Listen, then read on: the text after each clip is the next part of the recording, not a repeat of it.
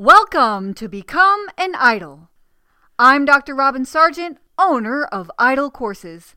This is the place where newbies come to learn and veterans share their knowledge.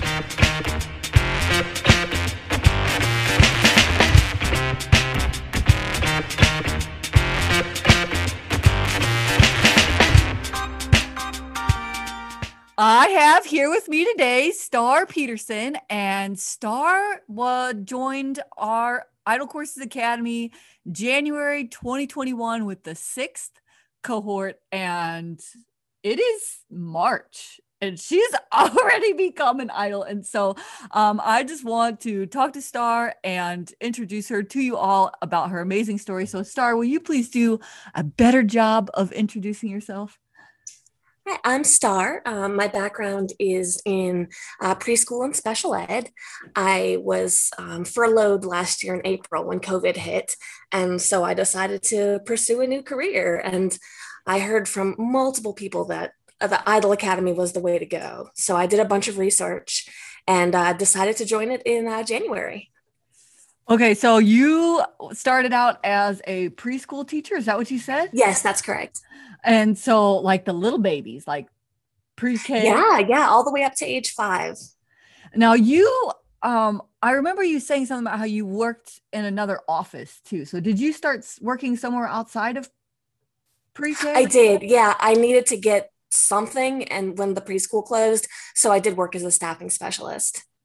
Oh, okay. And so that's where you and so what's kind of your journey been like before you found the academy? I've seen you around, Star, like you're doing some work. I mean, you were learning a lot, and I saw that you were like featured on another blog and things like that. So tell us like what you tried to do to become an idol before you enrolled in the academy.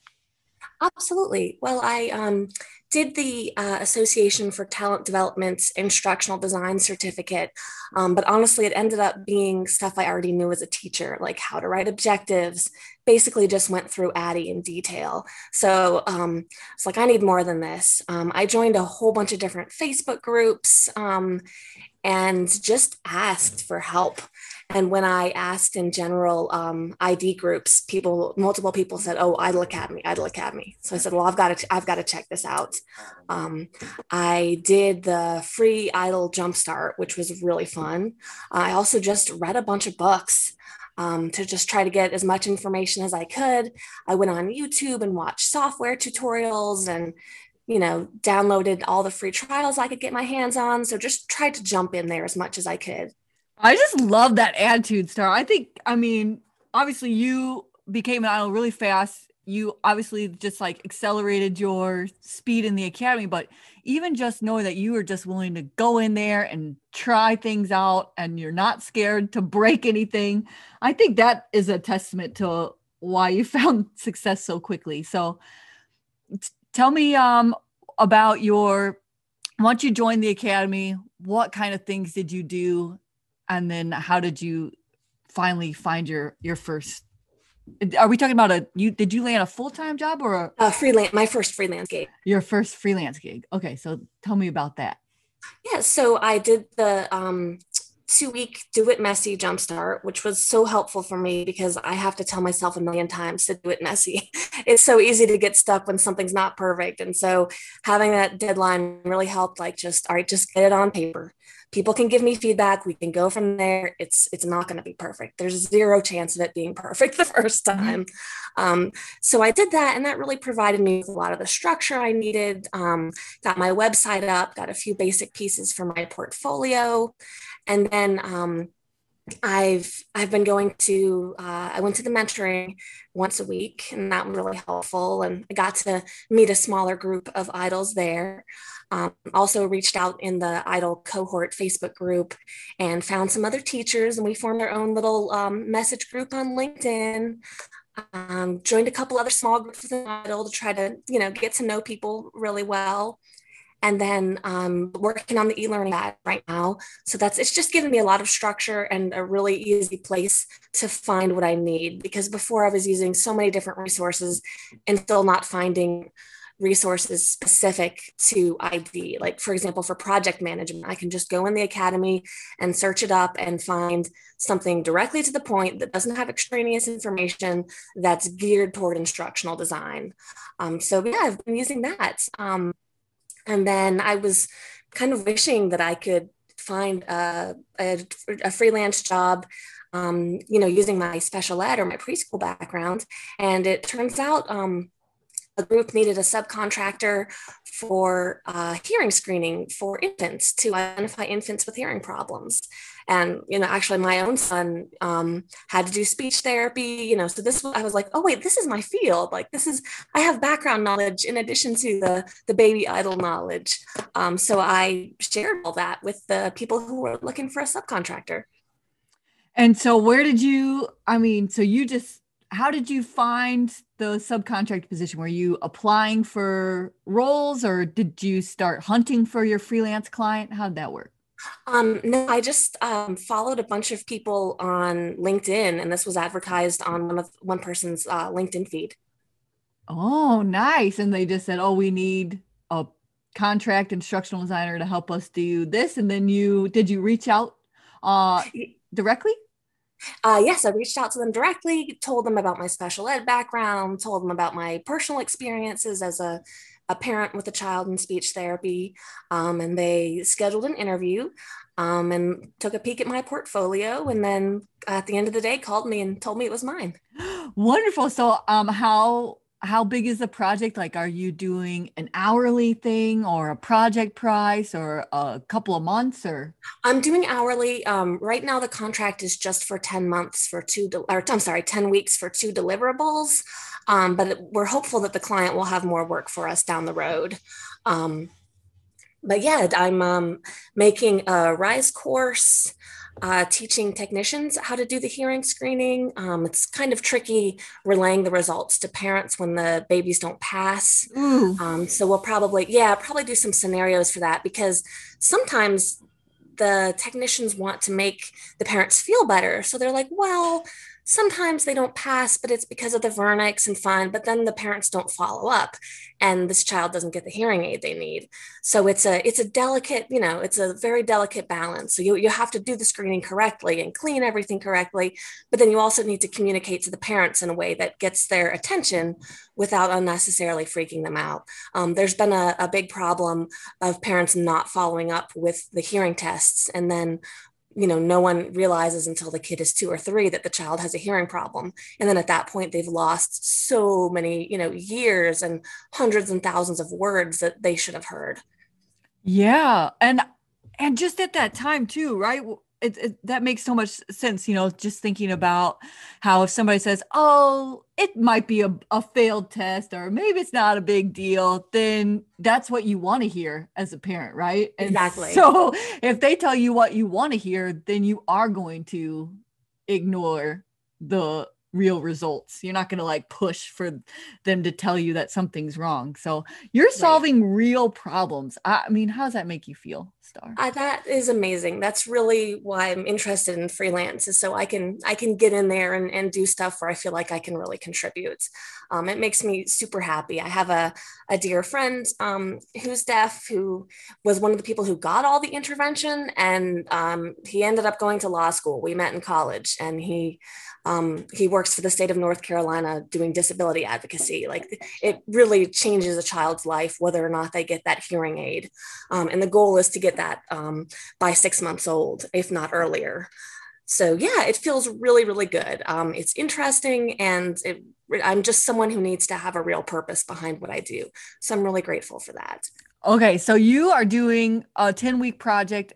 Are you doing it full time? Did you quit your other job? Or are you doing it on the side? Or I did quit my other job. Oh, yeah. It's I kept hearing from Idol, what is it? You can't be half pregnant. So I was like, I've been putting in as much time as possible to get my business going, and I just didn't have enough hours in the day. So yeah, I took, this is actually just a 5 to 10 hour a week job, but now I have the time to put earn those badges like I've been wanting to, and just put even more hours into Idle and more hours into applying for everything. So yeah, I made the leap. You did it. And now your next one is just not going to be as hard as that first one. So do you think that you're going to keep looking for these contract roles as a freelancer, or you think you're going to keep applying to full time? I'm going to keep looking for subcontracting roles as a freelancer. I'll apply for full time as well. I mean, my long term goal is to freelance. When recruiters reach out, I absolutely, follow up with them. But I haven't, I've put more effort, I think, into finding the freelance positions. I've only applied to the jobs that I'm really excited about, where I feel like maybe something in my background, in addition to the instructional design, would kind of give me a leg up on the job. And it obviously did. Yes. It obviously did. And so, what do you think was the hardest part of this whole journey for you? I hate Adobe. I am Ah, not naturally good with software. The I did like the storyline badge and the Beyond Movie Magic badge, and those really helped. Um, but Adobe is one thing. No matter how many videos I watch, there's just so many buttons. So that's yeah, that is the thorn in my side. I'm with you. I think I use probably 10 tools to avoid like Adobe products in general. Like I'd rather piece together some app on my iPad for vectors and go to Canva and all those other places to avoid Adobe. So I'm with you. Yeah, no, I've been using all the things you recommended. I use Affinity Designer. That is so much easier. Yeah. Absolutely love Canva. Use PowerPoint to change the colors in my icons. So yes, I've been able to do fine without it. But every now and then I see it in a job posting and I just kind of shudder. And what do you think has been like the most enlightening part of your journey? Like what's kind of been like your like thing that surprised you or just made you pause or I think the fact that the imposter syndrome doesn't go away, yeah. even when someone looks at your work and says, "This is good enough, I want to hire you." um, yeah, imposter syndrome is very, very real. Oh, for sure. For sure. And I mean, maybe it'll go away when you just keep doing things. But the thing about it is then you'll just keep getting new challenges and you may always still feel that because, imposter syndrome has a lot to do with people being overachievers and perfectionists anyway. So, Well, and that's what I love about Idle though, is that there is always more to learn. After I quit my job, I took a gamification course, so I've got level 1 certification for that. I'm signed up for a storytelling webinar coming up. So yeah, there's just always more to learn, and I adore that. And at the same time, yeah, I'll never be a specialist in gamification and scenarios, and that's just not how it works. So I'll always be a newbie somewhere, but it's fun. It never gets boring. oh, so did you take the gamification course with Monica Cornetti? I Cornetti? You did, did? yes. I had started her book, but then Idle started, so I kind of put the book aside. Yeah, it was really good. I think there's like at least 4 levels of certification, so I'm definitely going to at least do the next level after this. It was really helpful. Now you're quite a reader star, and so you've read a lot of instructional design books. So what would you recommend as like the best one for the newbies? I love Design to Learn. I love the Non-Designer's Design Book by Robin Williams. Um, Tim Slade has a really good e-learning handbook. So I would start with those 3. I think what I had done is just asked in the Idle group that's for everybody, that's not for the Academy members, like, hey, what should I read? And they gave me a handful of books to start with. And then as once you put your toe in, every book recommends 5 more books. So yeah, I would start with those 3. The e-learning designer's handbook really walked me through, and kind of held my hand, and I appreciated that. And then just learning the basics of graphic design, like alignments and contrast, has been huge. That's something I'm interested in, but don't have any experience in. So that's helped me follow some really basic principles to make my work look more professional. Oh yeah. I mean, and it does, I mean, just like as I know you read Tim Slade's book, one of the things he says, we eat with our eyes first, right? Yes. And so same goes for like any kind of content that we consume. We look at it first. And so it's always to your benefit to up those skills. So, all right, Star, everyone's listening. They have seen that you have made the journey and you became an idol and got your first freelance client in what, 3 months? Yes. So With a ton of help. so everyone wants to know, what's your advice? What's like the best things that they can do right now to become an idol? Oh my goodness. I mean, I would say join the Idol Academy because everything's in one place and because you get walked through it. And if you're not ready to commit to that, at least do the free 5-day starter course because it walks you through this is what you need in a portfolio. These are the software you need. Like it's a really good outline. And then if you want a place where that's all, all going to be in one place for you and it's all going to be, all the information is going to be geared specifically for idols, then I would enroll in the Idol Academy. The people you meet are just making those connections and networks really for life is huge. And getting, I would say also just getting the feedback. You can ask someone to be your mentor, but realistically, it's a lot of time and effort to get every single thing you made, get expert feedback on. So that's another big reason I would say join the academy so that you've got that mentor just giving you very specific feedback on every single thing you make. Oh my gosh. And that's so true too. I mean, it is one thing for someone to be like, "Oh, I'll help you out." But then to actually get help from somebody to look at every single thing is, you'd almost feel bad, you know? Well, I would. I feel much better that like I've put a little bit of money towards this so that people are getting paid for this. And I know that they're not afraid to give constructive criticism, which is also huge. I can't get better unless if people just pat me on the back.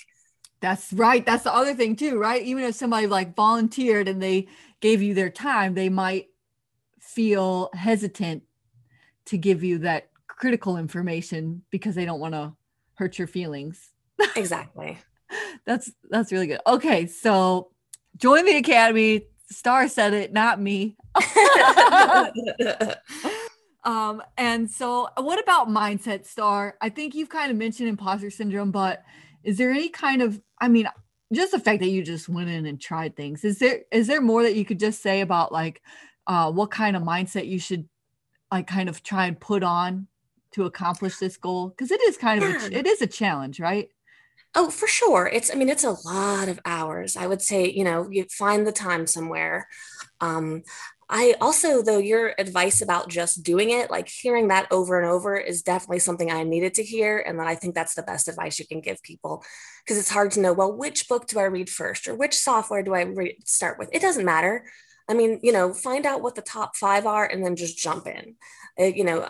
I still struggle with scripting. So I have to tell myself, just do it, just jump in and write something, and then people will help me figure it out from there. So yeah, just do it. Just jump in with 2 feet, at whatever part you want to start at, books, software, reading articles online, wherever. Yeah, and that's so true. I mean, and a lot of what makes our role so valuable too, besides the problems that we solve, is that we are originators. Like it is very difficult, just like it is when you are first getting into it. It's still difficult for anybody to be the draft maker of any kind of content. That is always the hardest thing. Everybody can be a critic and give feedback on something that already exists. But to be an originator, to just put that content down, that really is something that just not everybody can do. So if you can just overcome that hurdle to just get it out on paper, even if it's not perfect or whatever, then that's something to start with. So that's so key, Star. Thank you so much. Yeah, it's definitely helped me giving feedback to other people in the Idol Academy as well. Because I when we look at the, example portfolios online that are perfect and people have been doing this for 10 years, it's hard to then go back and look at my own work. But I look at other people and I learned so much from giving them feedback and then I can see, okay, like we're all starting at the same place. We're all trying to figure this out. We'll all get there. It just takes time. Also, I ended up doing a project for the freelance position after I interviewed for it.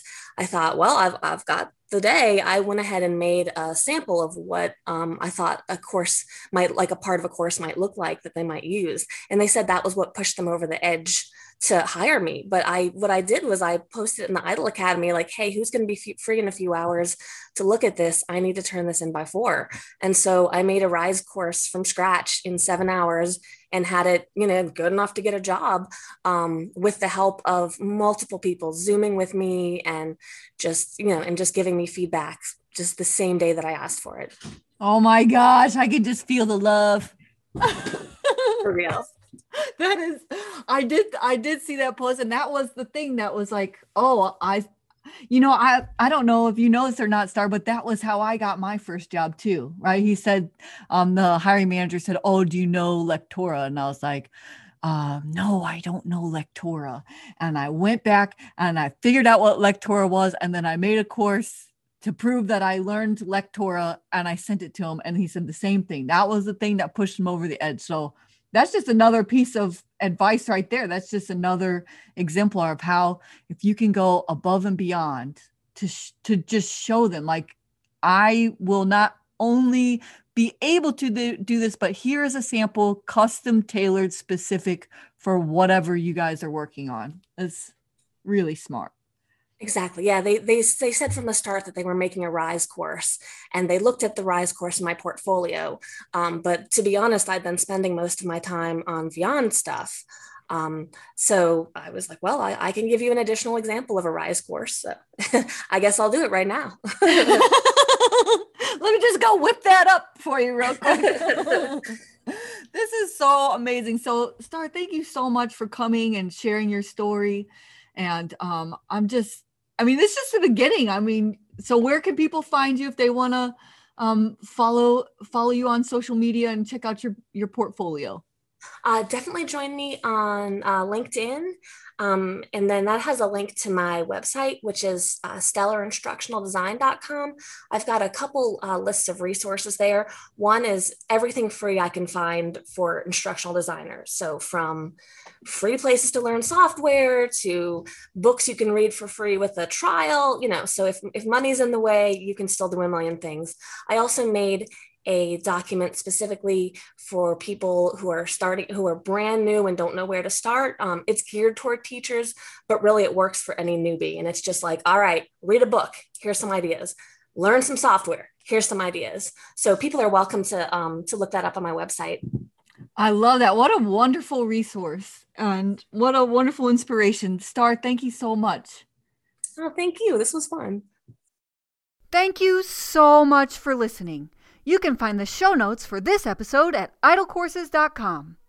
If you like this podcast and you want to become an instructional designer and online learning developer, join me in the IDLE Courses Academy, where you'll learn to build all the assets you need to land your first instructional design job, early access to this podcast, tutorials for how to use the e-learning authoring tools, templates for everything course building, and paid instructional design experience opportunities.